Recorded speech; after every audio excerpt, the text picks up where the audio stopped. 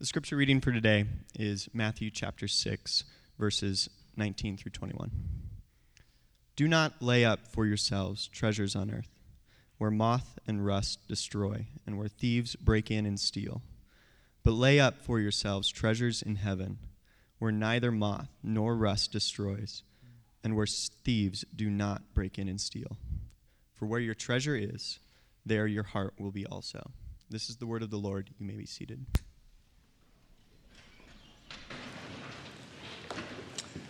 All right, good morning.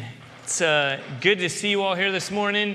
My name is Dave. I'm the lead pastor here at Redemption Tucson. And if you're new or you've never heard me preach before, I didn't preach last week. So in case anyone forgot, I want to give you all a heads up. I have a speech impediment, and so there it is actually on display for you.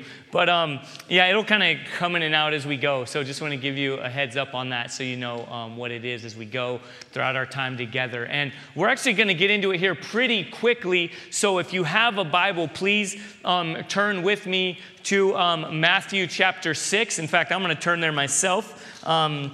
And if you are an app or however it is that you get into God's Word, please turn there with me. And if you don't have a Bible with you, would you hold your hand up high and keep it up? And somebody will get you one. And we want to make sure you have one to read and to follow along with. And if you don't own one, this is our gift to you. También, si quieres la Biblia en español, levanta su mano y diga español. Y si no tienes una Biblia, eso es un regalo a usted. We just said that we want everyone to be able to have a Bible they can read and understand and keep in their own language and make their own. And so again, please do keep this and bring it with you and put your name in it and underline stuff. And again, just want to make sure that we all know that God's Word is indeed what shapes us, that it is that Jesus is the Word of God made flesh, and that He alone is our hope for transformation. And that's in fact where we've been in this whole time in the Sermon on the Mount. And I actually just want to say, I don't even know how many. So actually, Kelsey, I'm kind of looking at you here on the spot. Do we still have some of these? Oh, a lot. Okay, there you go. So we're like halfway through our sermon series in the Sermon on the Mount. We love to be in books of the Bible, and we'll be in the Sermon on the Mount through the end of November. And so we had our first day when we got into this sermon series, we introduced these, and I think they all sold out like right away. So we ordered more, and now we have a bunch left. And so they cost $3, and so if you have that on you, get one. Even if you don't have that on you, get one, because we're not going to just hang on to them. So anyway, want to make sure everyone has one of these. There's some really helpful stuff in there. It's a notebook that follows along how we're breaking through this sermon. So when Jesus initially preached the Sermon on the Mount, He just preached it on a mount. And people were right there, and they heard it, and they listened. And we, though, are taking months to walk through this because we need to kind of slow down and let it sink in more deeply, and we need to be shaped. And we're a little bit more maybe numb to some of these things, and so we need to take it more slowly. And so that's how we're doing it. We're marching through the Sermon on the Mount. And if you remember, the big idea of this whole Sermon on the Mount is that Jesus is declaring that He brings real heart transformation, and that shows up in real everyday life. That every part of our lives, that nothing is off limits to the transformative work of Jesus. And as He calls us to put our faith in Him, He doesn't just leave us there, right? Some of our propensity is to kind of sprinkle some Jesus into our lives, or to, kind of come on Sunday and get our Jesus fill, or, whatever it is, and then go on from there and think, okay, cool, I've got this side of my life, I got my religious side, and then I've got everything else. And Jesus is just blowing that up with this sermon. He's showing, no, nothing is safe. Okay, nothing is off limits to the touch, the work, the transformational effect of placing your faith in Jesus. In a sense, He talks about His kingdom. Right before this, He had said, the kingdom is at hand. The kingdom of heaven is among you. That as Jesus enters in, He's bringing His transformational kingdom. And so what that is this, okay? When God created us, He had a plan for how everything looks and works, and He said that our identity and our purpose would all flow out of our relationship with Him. And then from there, that our relationship with each other would all come, again, from our relationship with God. But then when sin entered in to the world. That's essentially not God. That's saying thanks but no thanks, God. We're going to get this under our own control. It's as though we flipped things upside down. And I'm not going to demonstrate for you, okay? But just imagine with me that we're walking around this world like we're walking on our head, that we see things in a distorted way. We see things upside down. And so we celebrate, we call blessed or good a lot of times things that are not the way that God called them to be. And that's where we're going to pick up again this morning, is seeing that what he calls the good life, how he calls us to live our lives and what we put our hope in, that the object and the source of our hope and our devotion apart from Christ is distorted and will always leave us wanting and desperate and unsatisfied and unfulfilled. And so Jesus has some pretty intense words for us. I'm just going to say on the front end before I pray, that this, I hope, is jarring for us. My hope is that by the end, that we'll come to a place where we're encouraged and convicted. And oftentimes Jesus brings us where both of those need to overlap and need to go hand in hand, where we find hope, we find joy, we find encouragement, and yet it's often really painful because he needs to do a surgical work within us. And this specifically, I think, is my hope, and as I prepare it even in my own heart, is it's been unsettling. Is God's revealed a ton of stuff about my own heart and my own life in ways that I have kept him away and said, no, don't speak into this right now. I've got it. And so my hope is that he says his word is sharper than any two-edged sword, and so I trust that he's going to pierce us and shape us, potentially even painfully through our time together. Okay, so you've been warned, all right? Let me remind you, I love you. And with that, let's go ahead and pray and get into our time in Jesus' word together. Lord, we do thank you for this morning. Thank you for where we are, wherever we are this morning, even as we just sang that you use pain for good, and we don't understand how that works. And Lord, you use all kinds of different things to reveal that you are, again, the one who brings the waves that come crashing down on us, and that you are ultimately working things together for good. And so even painful times where we come and we submit to your shaping, your surgical work on our hearts, Lord, we trust that your hands are safe. They're not easy. Lord, they're good, and that you are bringing something good about us individually and communally together. And so we do ask you, though fearfully and expectantly, to shape us through this time. Lord, to leave us changed by your word. And we pray this in the name of Jesus. Amen. So again, where we've been, we were just in chapter 6, verses 1 through 18, and we spent 2 weeks in that. We hit on the Lord's Prayer last week, and the big idea there is that, again, Jesus is showing how his transformational work for those who put their faith in him shows up, and he talked about specifically about giving and fasting and prayer, and how those things are now informed by who he is and what he's done. And how we, if you put your trust in Jesus, you go before God, the Heavenly Father, and you observe these perhaps seemingly more spiritual things like prayer and giving and fasting in a way that you understand that your good Heavenly Father delights in you and that he rewards his children with his presence and with intimacy. And then that theme pretty much continues on now as he gets into more of just everyday life.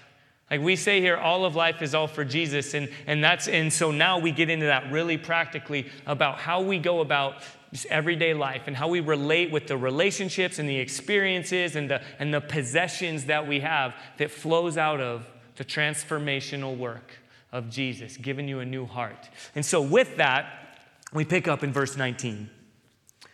He says, "Do not lay up for yourselves treasures on earth, where moth and rust destroy and where thieves break in and steal.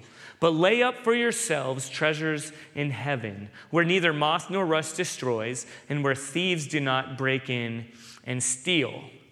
And so the context here, again, I think we need to do some work. We always need to do some work because we come to this and we're like, haha, We got mothballs now, so no, don't need to worry about moths. And thieves, I have an alarm system, so I'm good there. And now in our day, in 2016, we have stuff that doesn't decay as much, right? It doesn't wear out, and we're good. Like, we don't even need to hear this.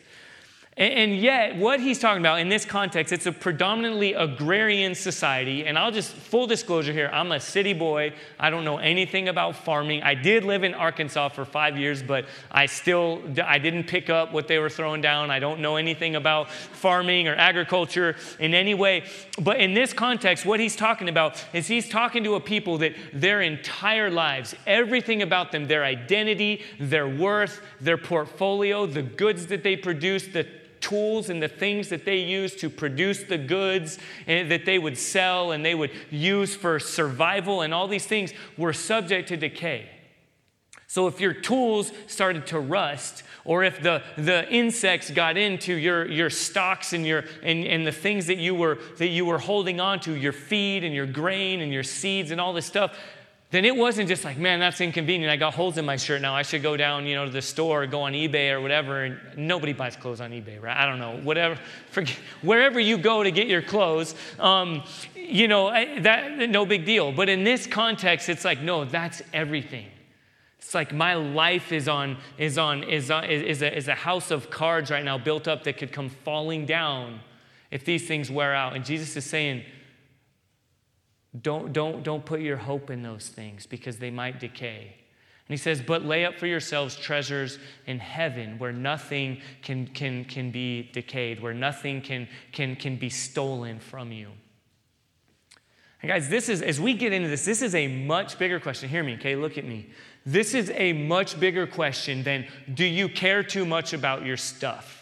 Like, do you get a little upset when your iPhone gets dropped and broken or gets stolen, or when you're like, okay, we could easily go throughout this sermon. And again, I have been so burdened as I have been preparing for this, because I think we could so easily go there and just walk away with like, don't be so into your stuff. Okay, love Jesus more than your iPhone. Okay, go. But the real question here being asked is this: who or what is your God? Who or what do you orient your entire life around? And the question here, you can dig into a little bit more with something like this. What or who in your life do you think, if I had that, once I get that, then I'll be fully satisfied? Or on the flip side, I have this, a relationship, a possession, an experience, a way of life, whatever it might be, and if this were taken from me, I would be absolutely devastated. Whatever the answer to those questions, if I get it, then I'll be satisfied. Or if it's taken away, I'll be wrecked. Whatever the answer to that is, that's your God. That's your functional Savior. That's what you orient your life around. And often it's really good things. It's really good things. And we're not saying, hey, don't even like your job. Don't even care about that. Or you're in college and you're hoping to get a degree one day and to work in a certain profession one day. It's not saying, well, that's all bad. Don't do that. Don't have any goals. Don't do anything. Or don't even care about your family or your car or your house or your possessions or whatever, because, it's not going there. But what this is saying is your ultimate source of identity and hope and what you submit yourself to. Again, the source of your hope and the object of your devotion. That's your God. And idolatry is when we take anything and we put it, anything other than God, and we put that in a place in our lives where we circle ourselves around it. And again, we say, if I get it, I'm good. Or if it's taken away, I'm done. And so again, what is the source of your hope and the object of your devotion? Because I think where we are today, in our culture, the idol, the dominant idol, again, I just defined idol, okay? If you missed it, let me just again explain it. Whatever it is other than God that you orient your life around, If it's anything other than God, then it's idolatry. Then your loving creator, the one who calls you into a relationship with himself, anything other than that is idolatry. And the dominant idolatry of our day is materialistic consumerism. We are swimming in such polluted waters that we don't even acknowledge it. That again, as I was preparing for this sermon, so many things about the way I went through my week, the way I reacted to things that didn't go the way I wanted them, the way that I looked at my house as I pulled in the driveway, the way that I related with my family, the way all kinds of things revealed to me how much I am consumed with materialistic consumerism, with more is going to satisfy me. And so let me read this little definition. I didn't come up with this, but I kind of combined a couple, so it's hard to give props to one person because I kind of took these from a couple different places. But this is, in a sense, materialistic consumerism. The waters that we swim in, the water that we're drinking, the stuff that we don't even acknowledge and recognize is this. It's the consumption of goods and experiences as the ultimate purpose for one's life and the source from which a person finds his or her identity. Again, it's really important for us to acknowledge it's not just more goods, because I know we're kind of transitioning now, maybe the more of the millennial generation or the hipsters among us, right? We're simple people. We simplify. We don't just have a bunch of goods, right? That's for the suburbs people, and those of you who are here, we love you, and right? But it's like, oh no, the suburban people, they have tons of cars and houses with big garages, and they do all this stuff. But no, I'm really simple. I ride a bike. I have one coffee cup and one water cup, and I always fill them up, and that's all I use, and I have like 3 outfits and 1 pair of shoes and all these things, and so we go there. But again, that's why it's goods or experiences, and I would even add in there maybe relationships. And it's things that you get your identity from, and it's where you find your sense of peace and comfort. And one more quote for you. Actually, I have a couple more quotes throughout our time, but right now that informs us. This is a sociologist, Robert Wuthnow, says this. He says, "We cannot fully appreciate the depths of materialism unless we understand how economic behavior supplies us with meaning, purpose, and a sense of the sacred order." Okay, a sense of the sacred order. That's what I give greatest priority, what I find my greatest hope in, and what I devote myself to most consistently.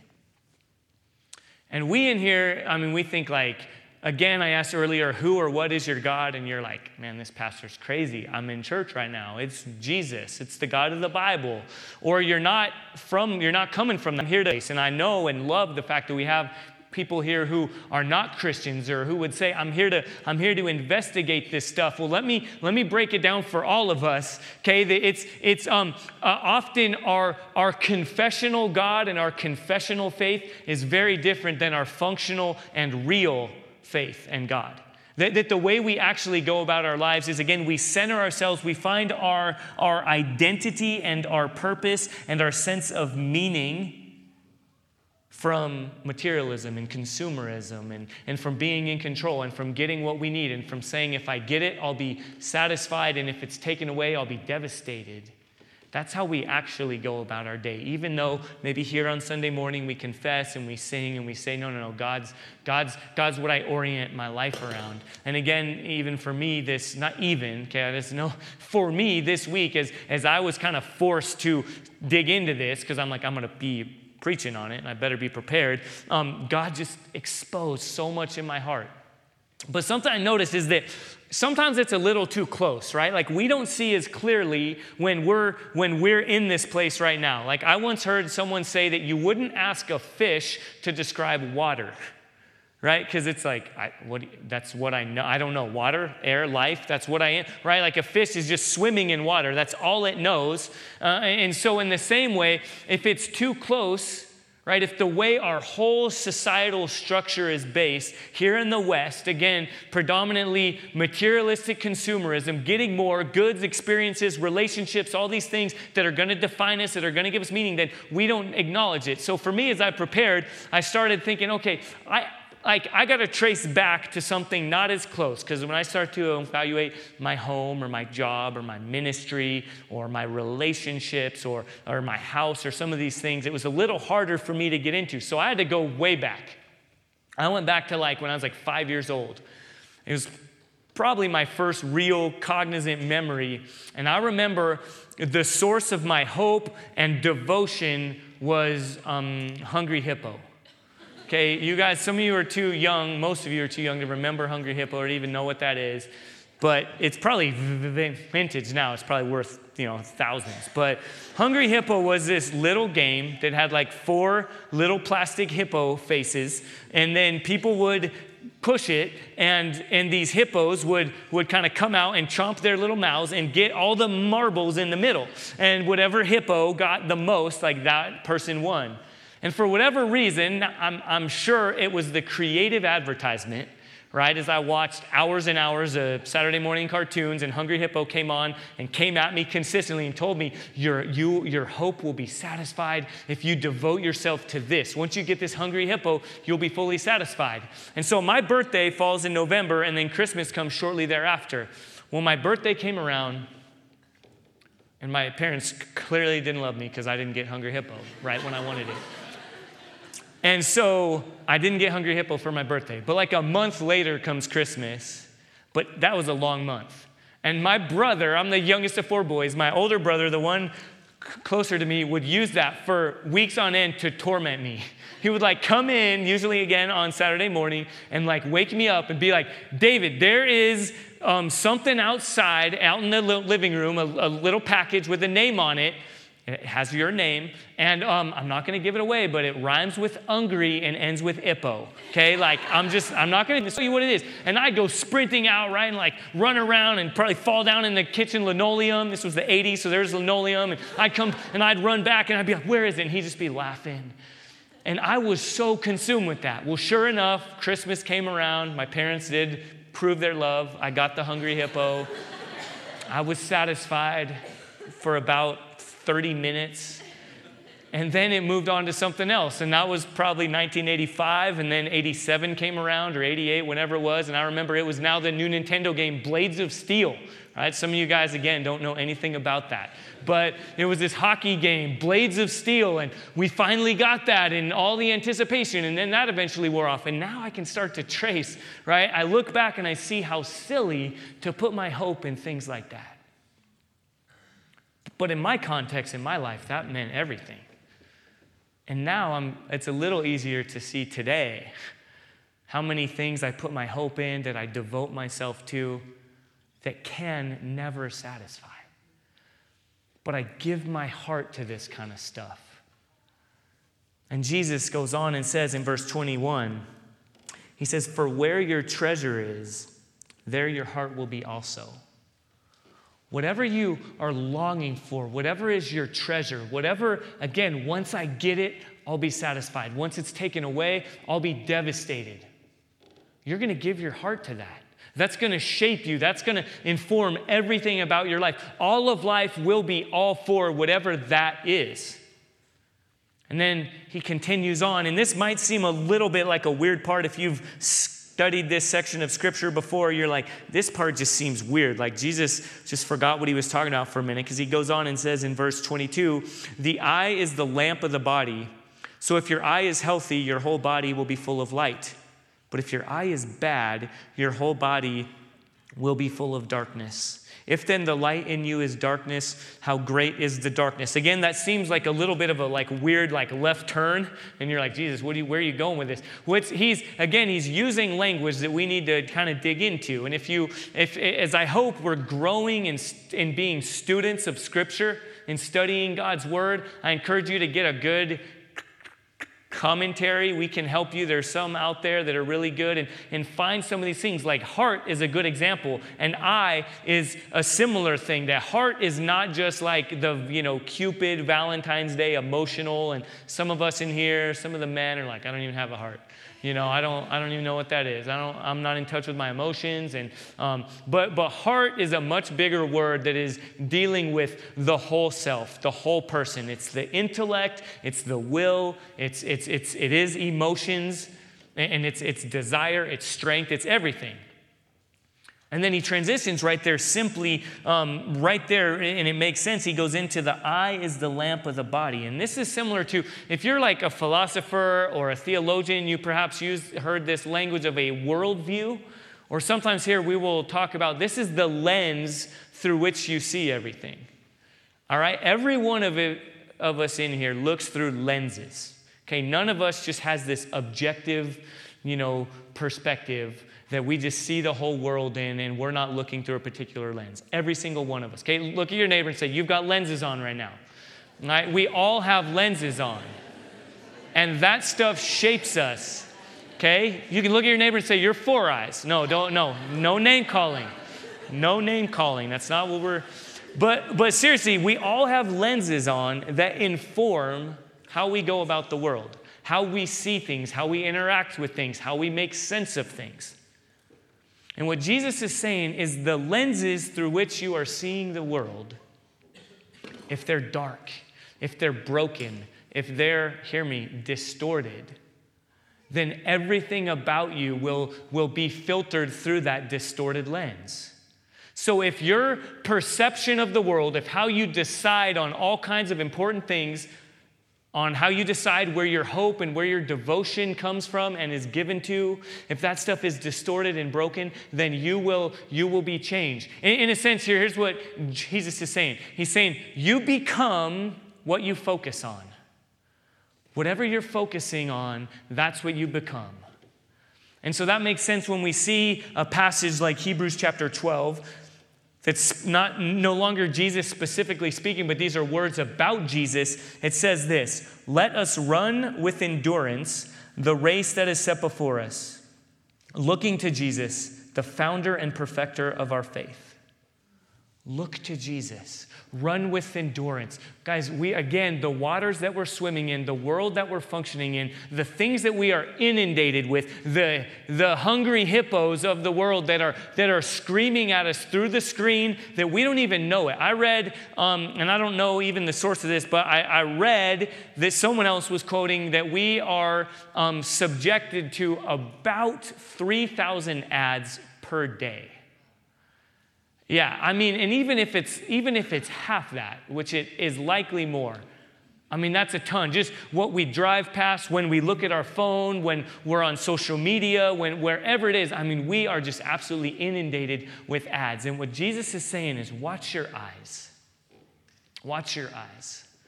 This isn't the main idea, but the main point, but it definitely fits in, and I think it's appropriate to say that men and women, what we look at, what we gaze at on the screen shapes us, changes us. We become that. If it's pornography, if we're spending hours a day just looking at pornography and just giving ourselves to that, we are foolish if we don't think that is shaping us and that we are now becoming that. Okay, again, this is not, I could go into this so much, but you hear of people, Ted Bundy, he was one of the most famous serial rapists. I hate even saying that word because I know it stings for so many of us and is horrible, hopefully, to all of us. But Ted Bundy, right before he was put to death, was asked, how did you get here? Like, what did your parents do? What happened to you? What kind of horrible evil was done to you as a kid? And he says, you know what it was? It was pornography. He says, I never had stuff done to me, but I subjected myself to pornography and it started to shape me and it gave me an appetite that I wanted more and I wanted worse and I wanted different, and it just got worse and worse and worse and worse. And then I started acting it out and living it out, and then again he became this horrible evil that just wreaked havoc. And seemingly in a repentant place, at the end of his life, the day before his death, he acknowledged and said, that's essentially, he said, I became what I focused on. And that goes for everything. Whatever it might be, I focus on these things, so I get into it. Like, I personally love MMA because I don't know why. Because I grew up in a family of all boys, and we basically lived in a house of, ultimate fighting. And our living room was the octagon, and my mom was the proverbial referee. And but I joke about this, but I don't actually watch it that hardly ever anymore. I kind of keep up with who won what and stuff sometimes, but I almost never watch it anymore because I notice like some of my sin propensities, and I've shared this with you guys before, like have to do with anger and punching things, inanimate objects sometimes, and and getting, and just the evil and the darkness where this stuff comes from. And I'm like, man, if I'm just consuming that, like I'm a fool if I don't think it's changing me. Some people can do it and watch it and then be the most loving, patient kind of people, but that's really not me or hasn't been me. But whatever it is, we focus on it and it changes us. And ultimately, it lords over us. It rules us. Again, hear me. Look at me, church. You and I are mastered by something. Every one of us are ruled by something or someone. When I asked you earlier, who or what is your God? That's saying who or what rules you, who or what masters you. And none of us, I can't say this emphatically enough, none of us is immune to that, okay? None of us can think, not me, I'm the master of my own domain. I decide what shapes me, what changes me, I'm good. That was sin in the garden. That was no thanks, God, I don't need you. I'm going to take it from here. I can dabble in this stuff a little bit, and I can control, and then sin and horror and evil and brokenness and war and divorce and everything in all that is broken in the world flowed out of that kind of silly arrogance that says, I'm the master of my own domain. I don't need to submit myself to my good and loving Creator because I can do it. And when you do that, when you leave that, you and I are fooled into thinking I'm in control. But what is really true is you are controlled by something. And that's where Jesus comes into this last verse, 24. He says, no one can serve two masters, for either he will hate the one and love the other, or he will be devoted to the one and despise the other. You cannot serve both God and money. And some of you might have a different word in your translation that says mammon. And I think that's a better word. It's a more descriptive word. In fact, even in this translation, the ESV, the English Standard Version, and that's what we hand out when we ask you to hold your hand up, there's a little note, and it says also translated as mammon. And mammon is a broader reaching term than just money. Okay, mammon, the word mammon there means like wealth and power and earthly goods and possessions. And again, I would add in there, because of our context today, what I read earlier of experiences and relationships. It's things from which we derive our identity and our purpose and our sense of belonging and our source of encouragement and hope, and ultimately what we devote ourselves to. This whole thing, and he is saying you can't serve both God and the world. You can't serve God and be restored by him and transformed by him and just be walking around on your head with distorted lenses that you're looking at the world through and not be unchanged. And we don't understand this, again, because in our context, it's harder for us because we don't understand kingdom language as much, right? Because Jesus says he's the king and he's bringing his kingdom, and we don't like kings in the U.S., right? Ever since like the colonial times, like we don't do kings here, and we don't, and so we don't get some of this language, and we miss it. That again, the kingdom is the reign and rule of Jesus, where everything is as it ought to be, and his control and his will and his power is informing and defining everything. And so we all live, even here in the U.S., where we have a democracy and we don't, we're not a monarchy and all that stuff. We are either a part of the kingdom of heaven that Jesus has ushered in with his death and resurrection on the cross and his promise to bring to its full fruition when he returns one day, or we are a part of the kingdom of this world. It's one or the other. And we think through lenses of employer, right? Like we're like, okay, my main job, my full-time job is Jesus.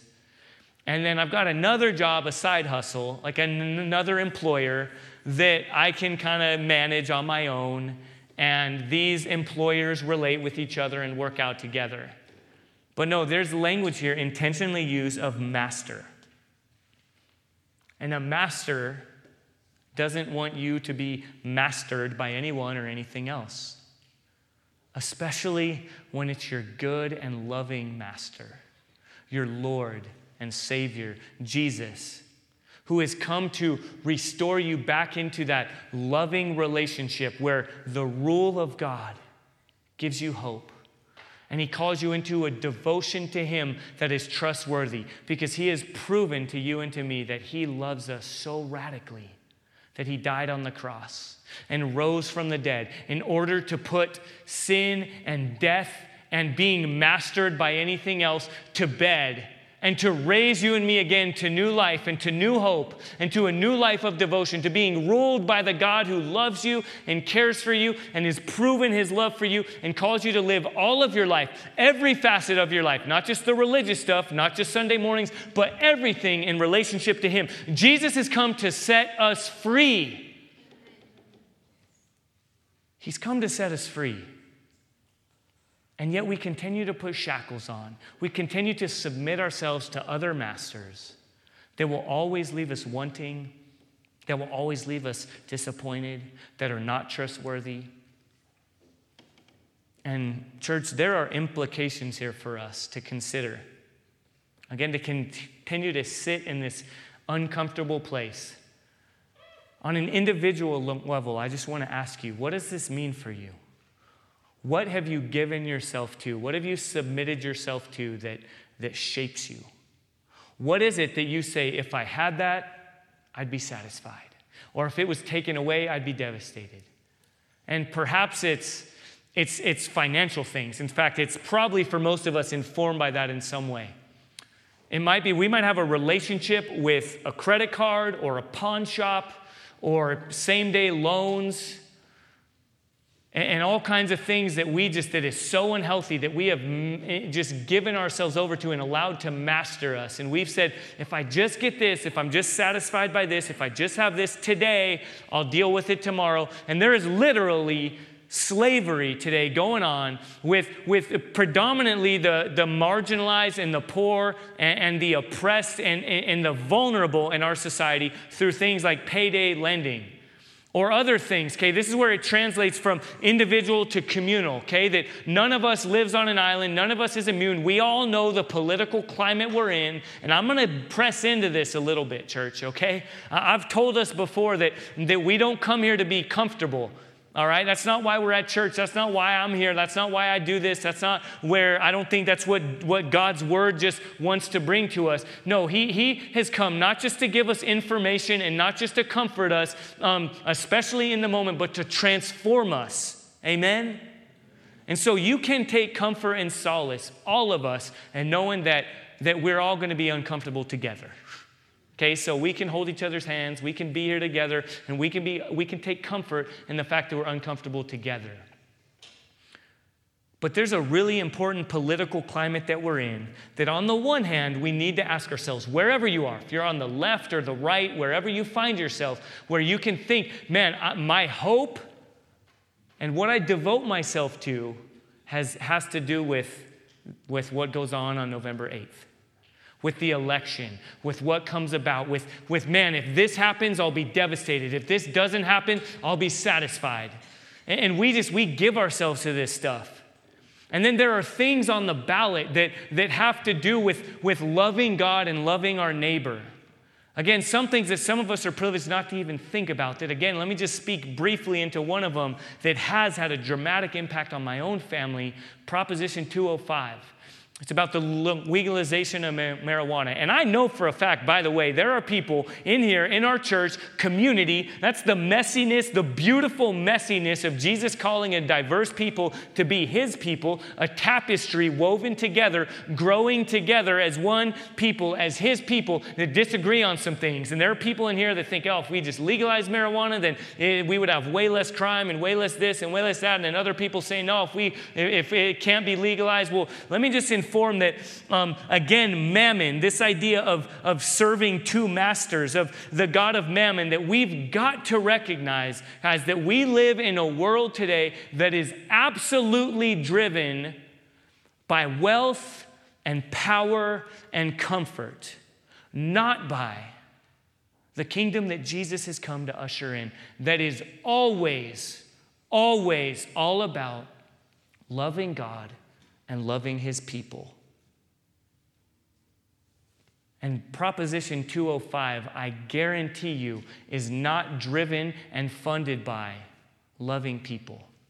Historically, the poor and the marginalized and the oppressed have continued to get more and more so by things like the legalization of drugs and the quick accessibility of marijuana, and then that leads to other drugs. And then from there, the quick direction, the quick path from you get caught using marijuana to now you're in prison and all these things. And again, these are complex subjects, and Jesus doesn't just come to speak into the simplistic, but he calls us to press into the complex. And I'm going to read us one more quote in a moment, but I want to tell you here, I'm not going to give you what to vote for and what to vote against, or who to vote for and who not to vote for. I'm not going to give you a checklist. And hopefully, we all are uncomfortable right now, because I know I'm offending everyone, hopefully, in this place right now. All right? Hopefully, you're not here. I'm not speaking into one demographic or against. If you're trying to find my angle, it's, as much as I believe wholeheartedly, it is check your heart. Check the lenses through which you view the world. That Jesus has come to transform us so that we can be set free to love him and to love other people. And for all of us, the left and the right and everyone in between, we are so prone to loving power and comfort and wealth and what's in it for me and what's going to make things a little more comfortable and what's going to be the easier and the wider path. Okay, a little bit of a spoiler alert. In chapter 7, we're going to get to Jesus talking about the easy and the wide path versus the narrow and the difficult one. And he laid his life down for the poor and the marginalized and the oppressed and those who can't speak on behalf of themselves. He didn't consider what he had something to be held on to, but something to give up for the good of others. And I know that I could have tied a little pretty bow on this sermon about 5 minutes ago and where I left it and on the individual, do you love your stuff too much and will you submit it to God? But we, the corporate and universal implications of us as God's people together can't go unaddressed. Jesus doesn't leave it unaddressed. And this last quote I want us to read is by a theologian and a scholar, N.T. Wright. He says this. He speaks into our world today. He says, the massive economic imbalance of the world is the major task that faces us in our generation and the number one moral issue of our day. The present system of global debt is the real immoral scandal, the dirty little secret, or the dirty, enormous secret of glitzy, glossy Western capitalism. Whatever it takes, we must change this situation or stand condemned by subsequent history alongside those who supported slavery 2 centuries ago and those who supported the Nazis 70 years ago. It is that serious. He adds that last little sentence because he knows that we're going to lean in and say, that's crazy. And by the way, some of us want to be like, oh, well, this guy's a commie, crazy, like he attacked Western capitalism. And he is a Western capitalist. He's a professor at one of the most expensive, prestigious universities in the world. He lives in England. He's from England. Okay, this isn't left versus right here. He's not a commie that we can just quickly dismiss. Okay, and some of you are like, oh, good, I thought he was, man. I thought he just hung out on 4th Avenue, and that's where he was going. And again, this is though to press in. It's like this is I think a prophetic call out. This is an uncomfortable call out of recognizing the waters that we are swimming in. That Jesus' real transformation, church, shows up to set us free. Free to a place where we can love God and love others. And so again, you do with this what the Lord leads you to do. I'm not giving you a list. I'm not giving you all the answers here. Thankfully, Jesus has already given us his Holy Spirit. Amen. And that Spirit will lead us. What I am here to hopefully informed by the Spirit, and he's at work in us, even right now convicting us, is to question the lenses through which we see the world. Is to question what truly is our God, and how does that inform every part of our lives. Because church, if you put your hope in anything other than the God who loves you and has promised to fulfill you, if you devote yourself to anything other than the trustworthy God who has proven his love for you on the cross, then you will be left wanting and you will be left devastated. And Jesus has come to set us free because we serve a mighty God who has come to restore all of life. So as we respond right now, this is what I want us to do, to press in right now. Let's even close our eyes right now. I'm gonna lead into a prayer right now. And I want us to all, every single one of us right now, come before God and say, God, how do I respond right now? What have I left off limits to you that you want to speak into? God, what have we placed as the object of our hope and our devotion? What have we given ourselves to? What have we fooled ourselves into thinking we are not mastered by, but we have given ourselves to? Lord, what kind of lenses do we have on?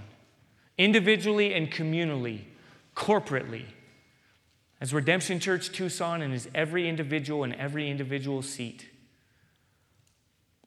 Holy Spirit, we invite you to come and to lead us now in a time of response that I trust and pray is both convicting and heavy, and yet incredibly exciting and freeing, because you have set us free, because we have been set free from being lorded over by or mastered by anything other than you. So as the worship team comes up right now, and as we prepare to respond, church, I ask you to come humbly and honestly and say, God, form me, shape me, expose me, lead me.